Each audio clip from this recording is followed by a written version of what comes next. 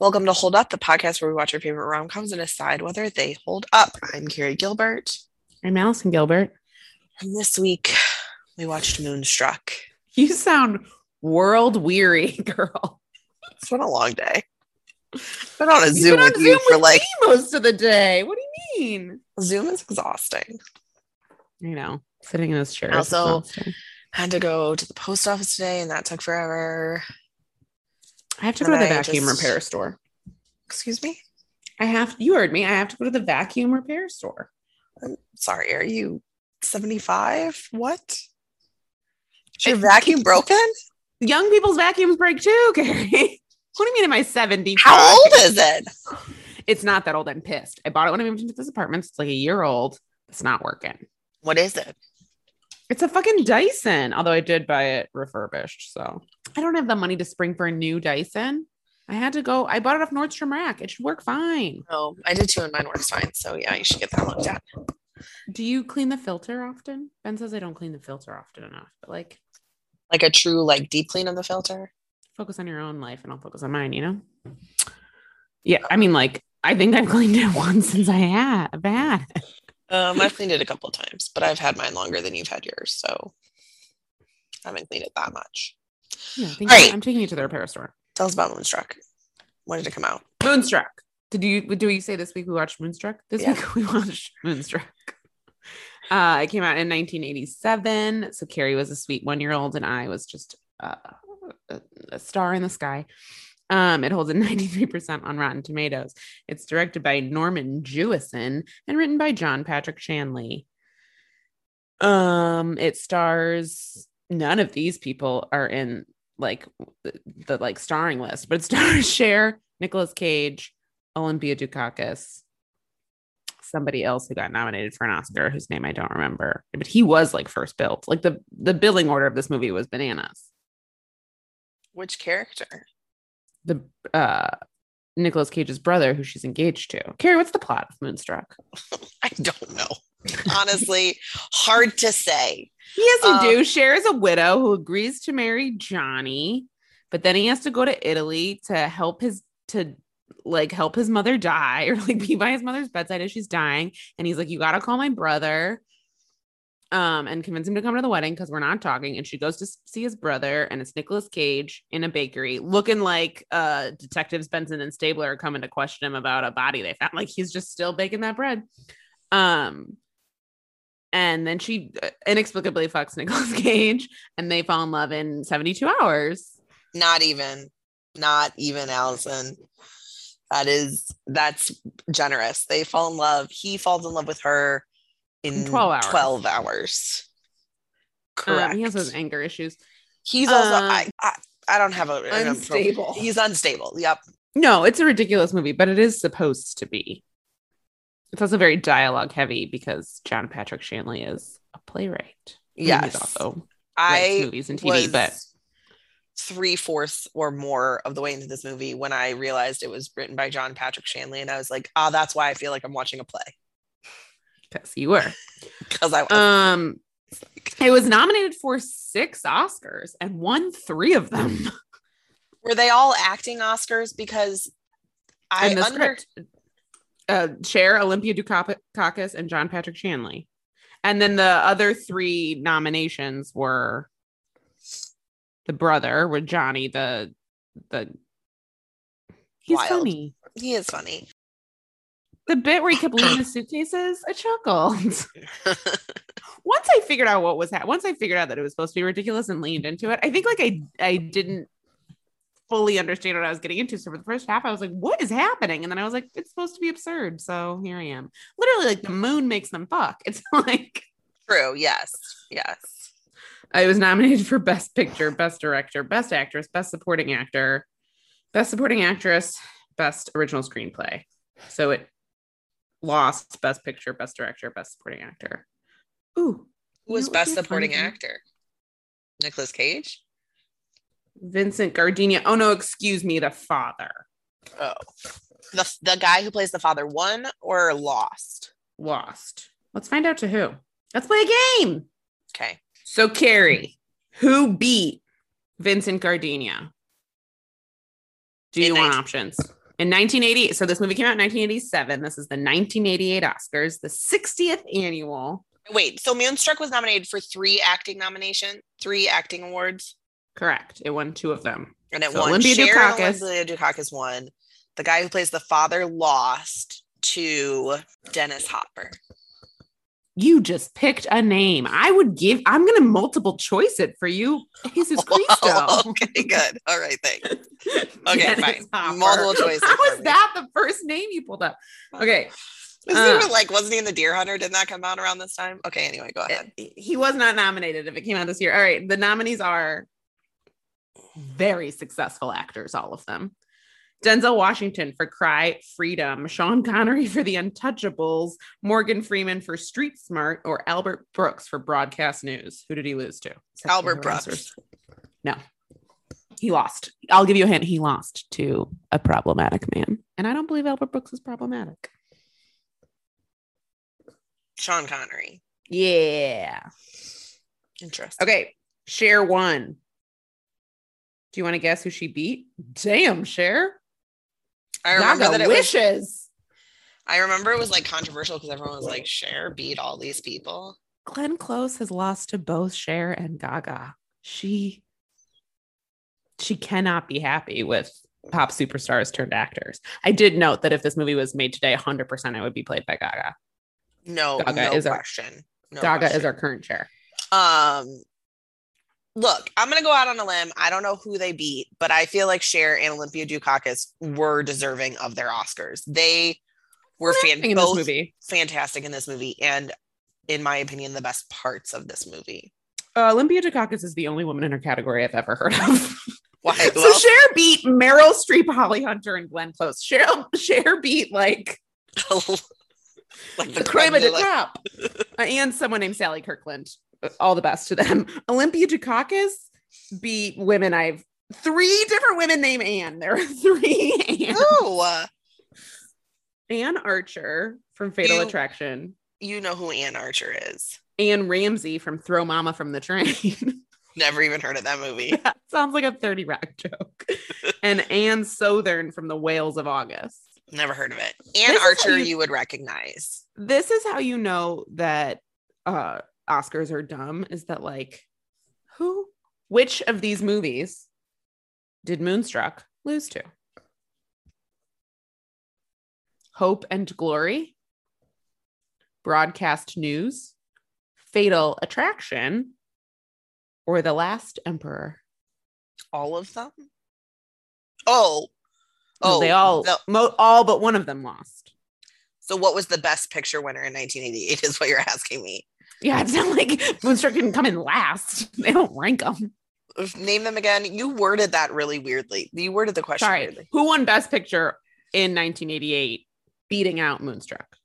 Hope and Glory, Fatal Attraction, Broadcast News, The Last Emperor. Hope and Glory. No, it was The Last Emperor. But what the fuck are The Last Emperor and Hope and Glory? Like Broadcast News, Fatal Attraction, and Moonstruck are like movies that isn't Hope and Glory. No, isn't that what Denzel Washington was nominated for? It's a Civil War movie. Sure. Yeah, where I think he plays like a Union soldier or something. I mean, I would hope he plays a Union soldier, Carrie. No, but like you've seen that picture of him in that movie. You'd recognize like the screenshot from it. Oh no, never mind. I take it back. I'm wrong. Oh, it's about World War II. It is not what Denzel Washington was in. What am I thinking of? Oh, I'm thinking of Glory. Olympia Dukakis plays her mother. I was going to say, did you finish the plot of this movie? I mean, I gave the basics. I gave like the Cher Nicolas Cage plot. Right. Olympia Dukakis plays her mother. Her father is having an affair with the woman who plays Liz Lemon's mother on 30 Rock. Mm-hmm. And she like catches him, and then they're both having affairs.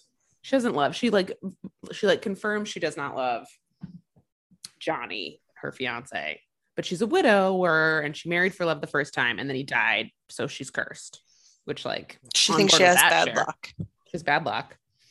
Also, Johnny doesn't love her really, if we're being honest. Johnny that she looks out for him. She tells him not to eat fish before she gets on a plane. Yeah, he just likes to be looking out cared for the other passengers. He just likes to be cared for, and his mother's dying, so he needs to replace his caretaker. Sure. And then when his mother doesn't die, he's like, she's not dying, so I don't need to marry. Correct. That is correct. Cher and I noticed, have the same kitchen chairs. See?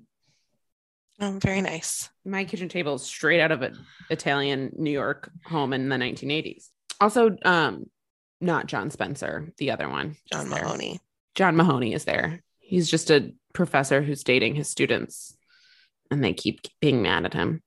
In the same restaurant. But then he has like an almost affair with Olympia Dukakis, but she turns him down because she's not going to stoop to her husband's level. Beautifully acted by Olympia Dukakis. What were we just watching where she showed up like barely? Like she didn't have a line. I don't remember. There's also Cher's grandfather is there. He doesn't speak English until the end, and he walks a lot of dogs. And then she her has aunt and uncle. Her aunt and uncle. Who are the love story I want. That's the theirs is the love story I want. The moon makes them fuck too. And they like genuinely enjoy each other's company. He still thinks she's hot after all these years. You know, she says something like he's like standing in the light of the moon, and she says something like, in that light and with that look on your face, you look 25. And then he's like, you're hot. And then they fuck. It's adorable. Yeah, they're adorable. They're the love story I want. Everybody else, I'm like, so there's a lot happening here. It's really intense. Could I have Rita and Cosmo? Cosmo's her dad. The dad. Rita and I don't know, her husband, the aunt and uncle. They're who I want. They're fun. Carrie, did you have predictions about this movie? So I had remembered not loving this movie. I've only seen it once, like a million years ago. And I remembered not loving it. But I didn't remember why. And this time around, there are definitely things I appreciate about this movie. It's not my favorite. It is like, I feel like I was expecting more of a like traditional 1980s New York rom-com. Uh-huh. And it's just bananas. And once I just like leaned into the bananas, the like, okay, we're falling, the moon is making us have sex and we don't have to explain it. And Nicolas Cage is yelling at her. And then, I mean, it's also just like clear that like Cher hasn't had good sex since her husband died. And so Nicolas Cage was like, I want to fuck you. And she's like, fair enough. Like, sounds good. And then it seems like he did a very good job. And so she, you know, this is why you should date around so that you don't confuse good sex with love. Yeah, I think that was the thing I struggled with the most in this movie is I don't understand falling in love with the Nicolas Cage character. He's awfully toxic. He's like mad at his brother because his brother came over and was discussing something with him and he was distracted and lost his hand, which like, and Cher even says that. She's like, that's not his fault. Right. And then after he lost his hand, his fiance left him and he blames his brother for the loss of his hand and the loss of his fiance. And ever since then, he's never allowed anybody to love him again, including like the cute little waitress or whatever that works in the bakery that's like madly in love with him. And both she and Cher can do better. Yeah, like the first time we're introduced to him, he's like threatening suicide. It's just wild. The man, he's so intense. Like he does not smile once in this entire movie. I feel like the time I like Nicolas Cage the most is at the end when he's come over to Cher's family's house and he's like introducing himself to people. And there he does seem light and breezy. Yes. And he's like, I'll eat some oatmeal. Yeah. Yes. Yeah, that is the moment where he's the best. And so like maybe the message is that like she lightened him up a little and like now he's happy and so he's not as intense. Because he's found love again. Again, under 3 days. Yeah, not even. And listen, like, you know, as we've discussed in the past several episodes, like been reading a lot of romance novels. I think it's part of my personality now. I'm just going to go with it. It's tough to follow you on Goodreads right now because it's just listen. Some of them are naked men on the cover. I don't know why you're judging because I'm not judging. I'm just saying it's tough to follow. I can't see the difference in them. Well, they're series. They're about different naked men. You should watch the movie Did you see the Sandra Bullock Channing Tatum movie where she's a romance author and he's her cover model? No, I did not. Lost in the Jungle. Okay, I watched it on a plane, which I think is the perfect place to watch it. I'm not going to sit here and say it's very good. It was exactly what I wanted on a plane ride. Yeah. But I have seen people repost a scene where he's like, don't judge your readers just because these are the kind of books they want to read. Yes, there's a very sort of like, she is sort of, she was supposed to be something, her husband's also dead. She also plays a widow.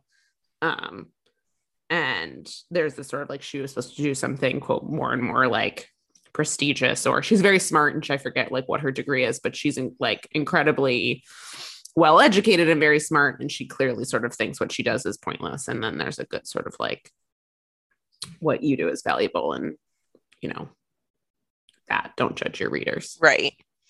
Anyway, okay, but to my Goodreads is, I mean, maybe you should read some of the books, not the ones that I star under 3 stars, because I am honest about how good they are. But romance novels love a toxic man that, you know, is fixed by a good vagina.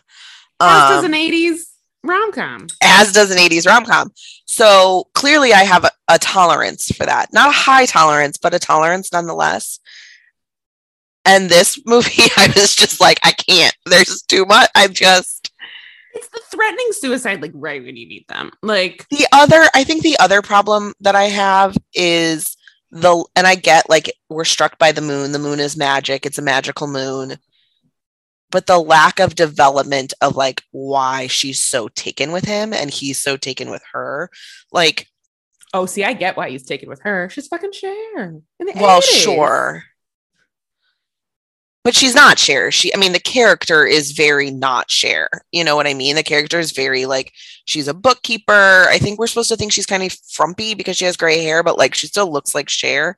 Yeah, there's the point where she goes to the salon and they finally let her take the gray out, and then like they do her hair, and her hair looks beautiful, but it's also like her face still looks like she's still fucking Cher. Like, right. She's been Cher the whole time. Like she still has pre-extreme plastic surgery Cher. Yeah. I mean, she still has like the fucking cheekbones of an Egyptian goddess. So like, I don't buy the frumpy, but you know, she's not like fabulous in the way that Cher is. She's like this, you know, Italian widow who loves her family and like bookkeeps for everyone. Fine. But like, I whether it's a rom-com or it's a romance novel, like the thing that will convince me to like get past some level of intensity or toxicity is like some good banter, some good rapport, or some kind of build up where I believe that these people have anything in common. These two just argue. They just argue and then they fuck, and like, great. Well, but I need to go to the opera. They do. And she cries at the opera, and that's like very endearing to him. And then he gives a lot of like really weird speeches, intense speeches about like death and life being messy. And like, he's not wrong, but also I don't know that your love needs to be quite that intense. He has the energy of like a 17-year-old boy who just read Catcher in the Rye for the first time. Like, yeah, like Holden Caulfield, who thinks Holden Caulfield is like who you aspire to and not who you feel bad for, who like misread it. Yes. Yeah. He has that. He has the energy of every boy I dated in high school. Yeah. A lot of like, I understand it. A lot of like, my life is not like, I'm not truly living unless I'm suffering energy. Sure. Mm-hmm. Yeah. Yeah, it's wild. It is a wild movie. I also just like, I spent like probably the first half just being like, what? Like when they're sitting in his kitchen and she starts talking about like the wolf and how he bit off his hand, I was just like, did I miss something? Like, how did we get here? Well, again, like, it's because John Patrick Shanley is writing like theater monologues. Yes. Which like, I mean, John Patrick Shanley is an excellent playwright, but it's also sort of like, What am I looking at? What am I watching? Yeah. I understand John Patrick Shanley. Film is a visual medium. Right. And theater is a, yeah, once I realized it was John Patrick Shanley, I was like, okay, this is why I only sort of understand what's happening and why we have lots of very like morally questionable men and saintly women who like handle them.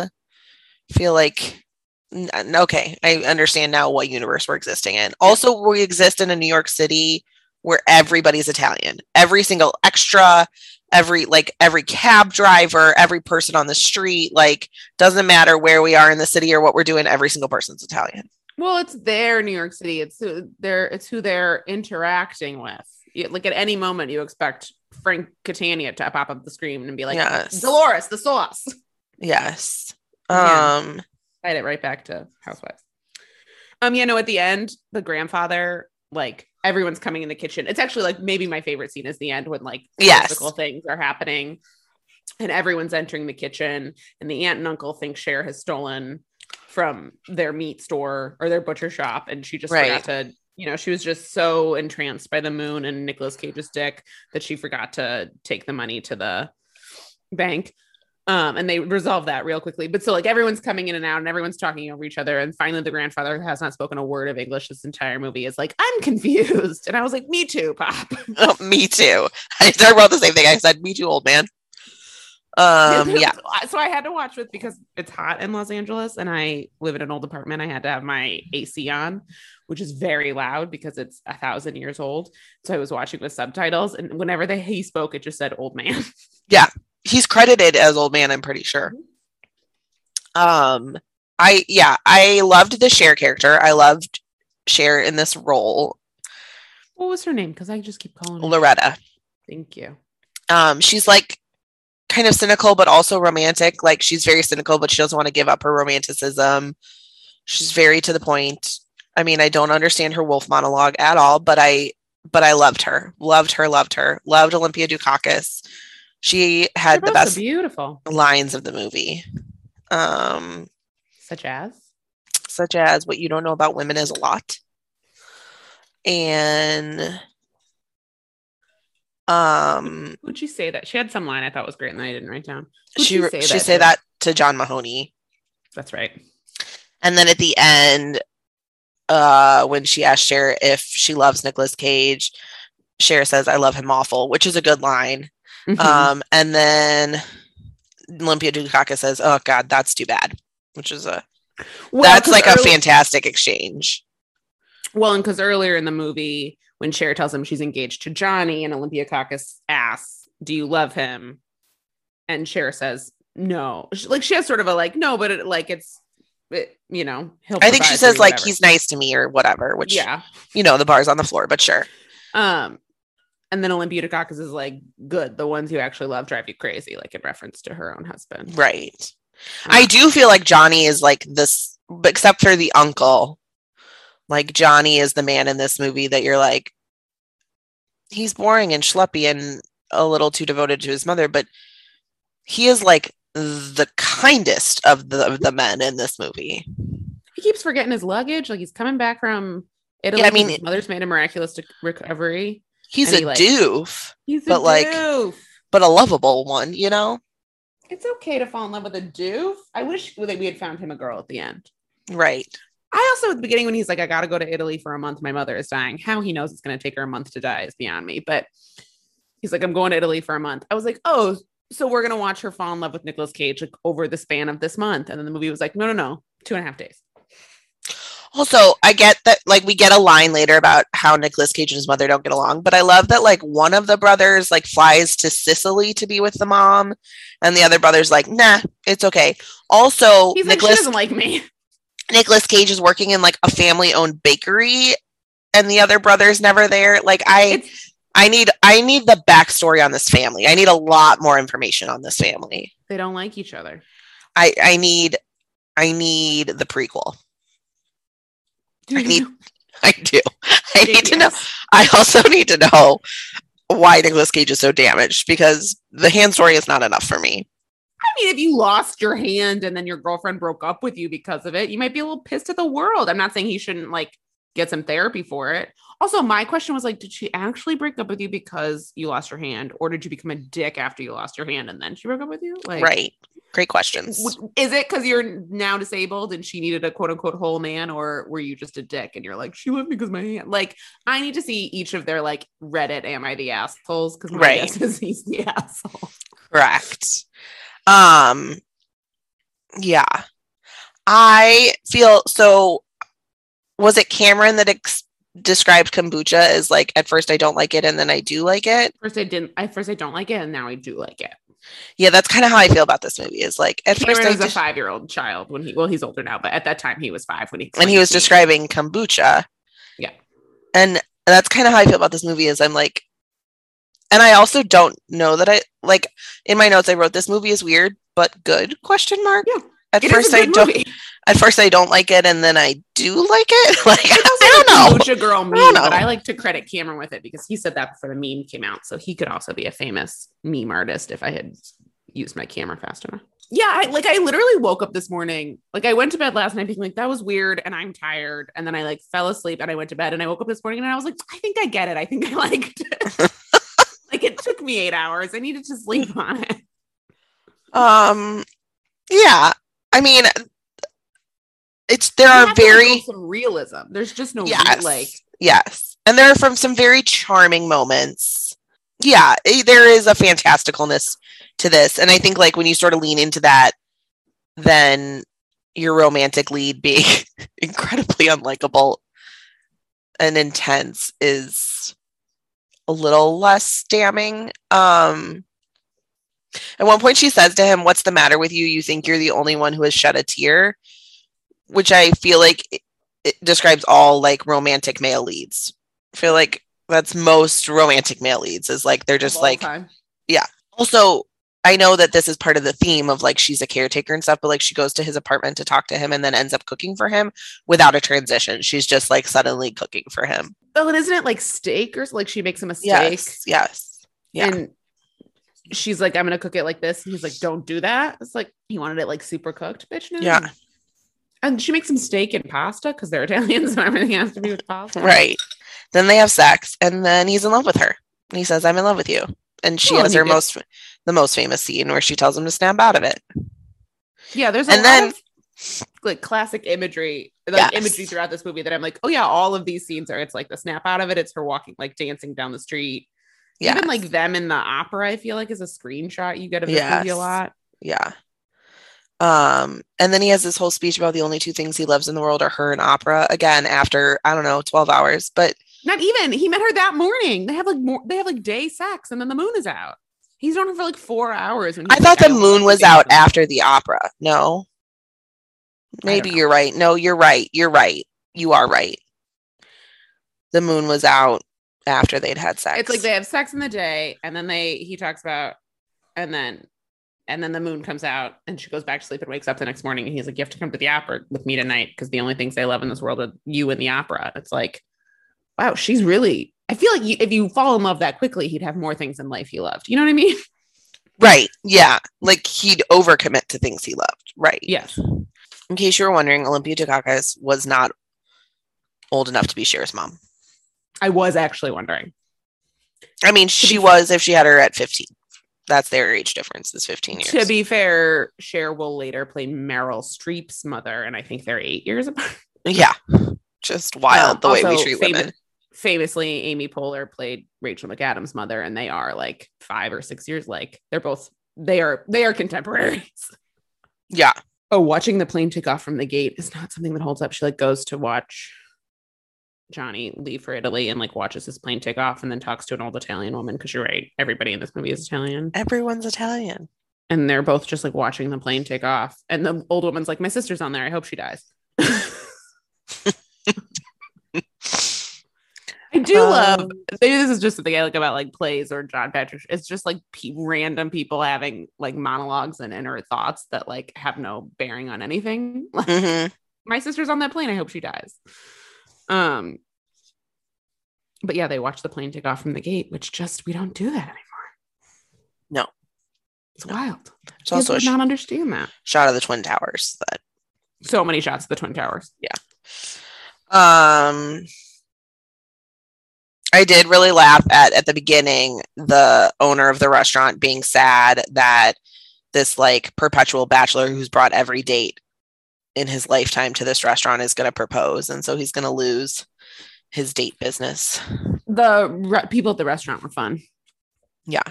And like they knew Olympia, like we say like we're joking like everyone in this New York is Italian, but it's also about their like very small community because like Olympia Dukakis later goes to that restaurant and they know her. Like, it's just about this like few block radius they're living in. But like even like you said, like at the airport and like the cab drivers, like every extra is also Italian, which is questionable. But again, we're not living in a real world. No. The other performance I really liked was John Mahoney. I thought his performance was delightful. I did say I don't like this color on John Mahoney, but I do like him as an actor. I just don't like him as a creepy professor. No, but Olympia Dukakis, to be fair, is like, you're too old. You shouldn't be dating your students. Yeah. Also, that scene, that was like one of the more interesting scenes, I think. Honestly, I think what it is I dislike the Nicolas Cage character. I've never found Nicolas Cage all that appealing. I struggle with him as a romantic lead. Isn't your favorite movie or your favorite series of movies the National Treasure movies? Nope, that's Jamie, not me. I do enjoy the National Treasure movies, but I do struggle with Nicolas Cage as a romantic lead. Not as a lead. I don't mind him as a lead, but as a romantic lead, I struggle with Nicolas Cage. That's even true. I don't want to have sex with him. Even young, crazy Nicolas Cage.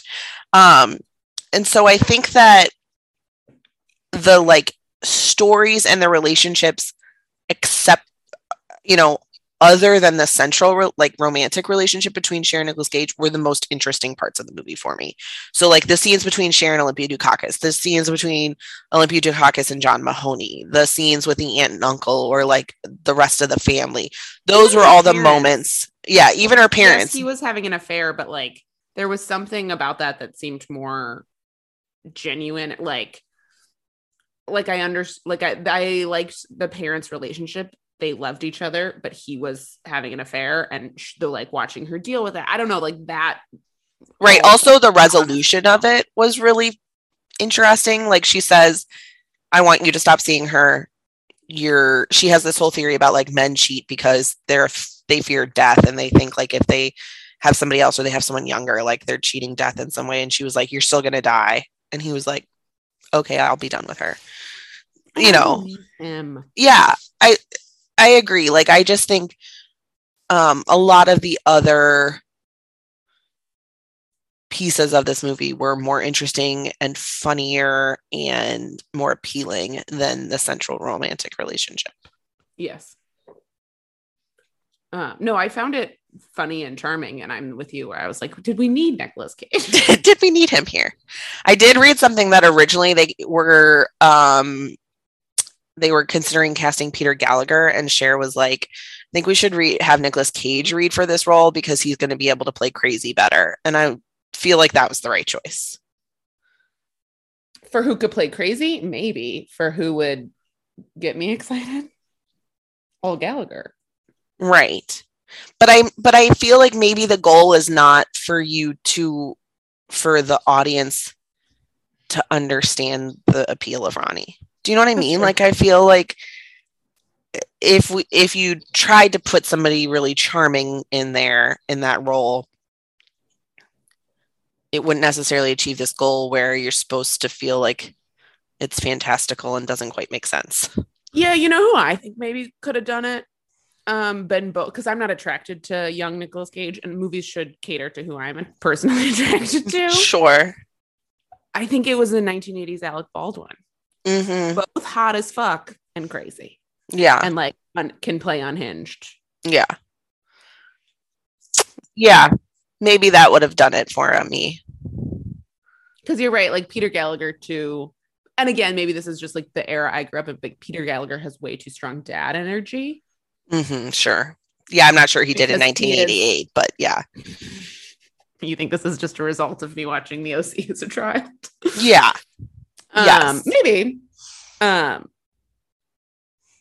yes, I think it was a young AB. Yeah, it's interesting. I don't know. It's interesting the movies we like that like become iconic. Like I feel like this is one of those movies that has become iconic. Cher won an maybe it's just because Cher won an Oscar and wore a crazy dress.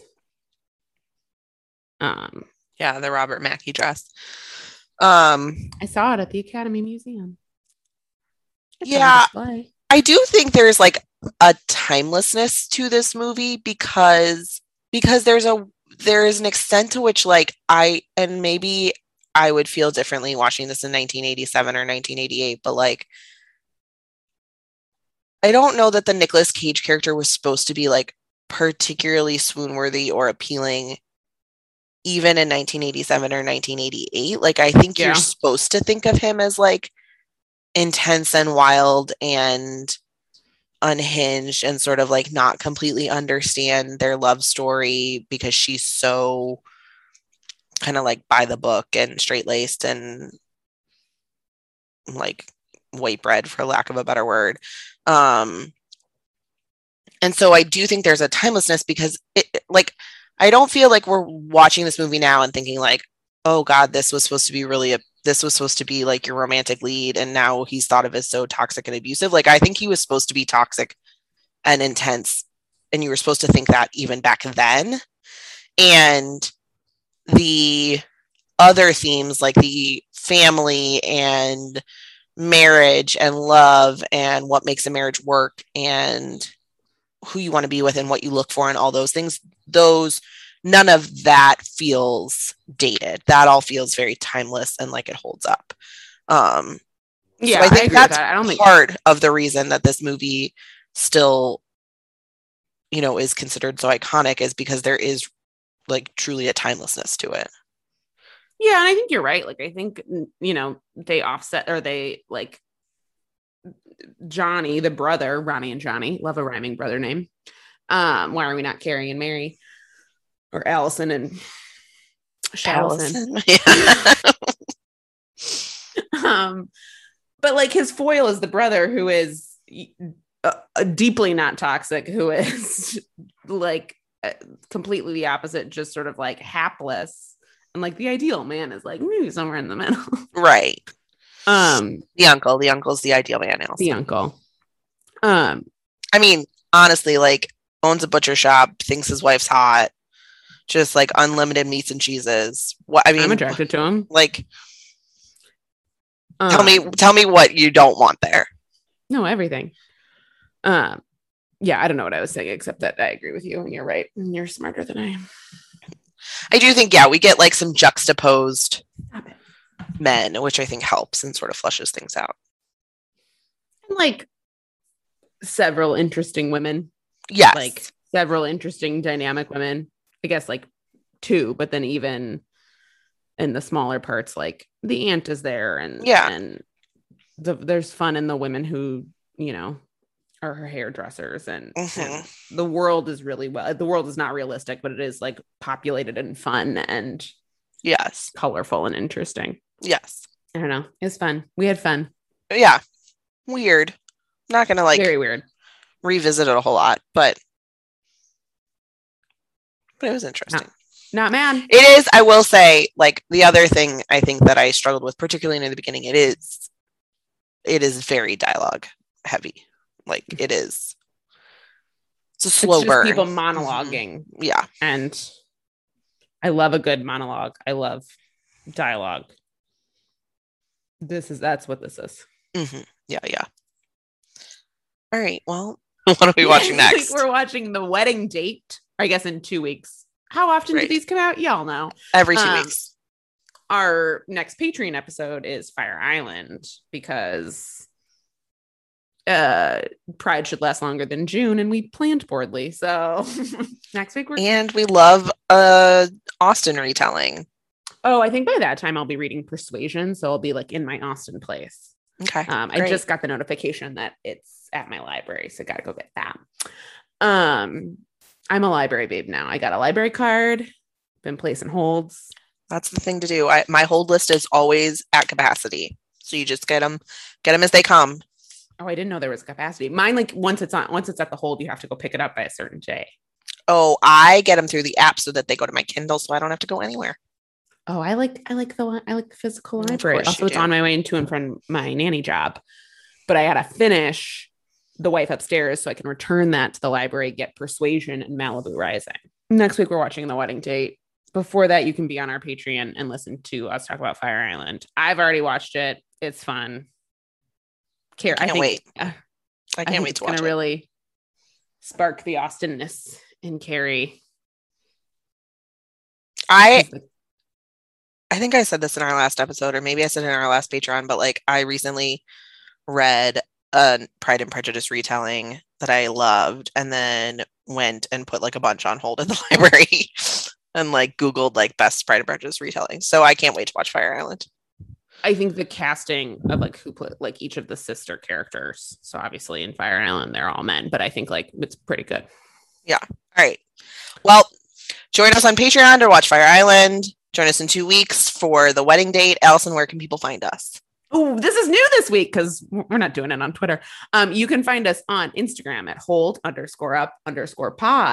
And you can now find us on TikTok at Hold Up Podcast, all one word. Guys, Carrie's killing it on the talk. I'm not gonna lie. Thanks. It's fun. I enjoy the texts. She's showing her face like a little influencer. It's good times. Yeah. So yeah, find us on TikTok and Instagram. Donate to your local abortion fund or Everytown for gun safety. Yep. Because those two things seem ever present and horrifying. Carrie's going to link to the National Abortion Fund and Everytown in the show notes. Thank you so much for joining us and letting us take our minds off the horrors of the current state of the United States of America. We love you. Bye. Bye.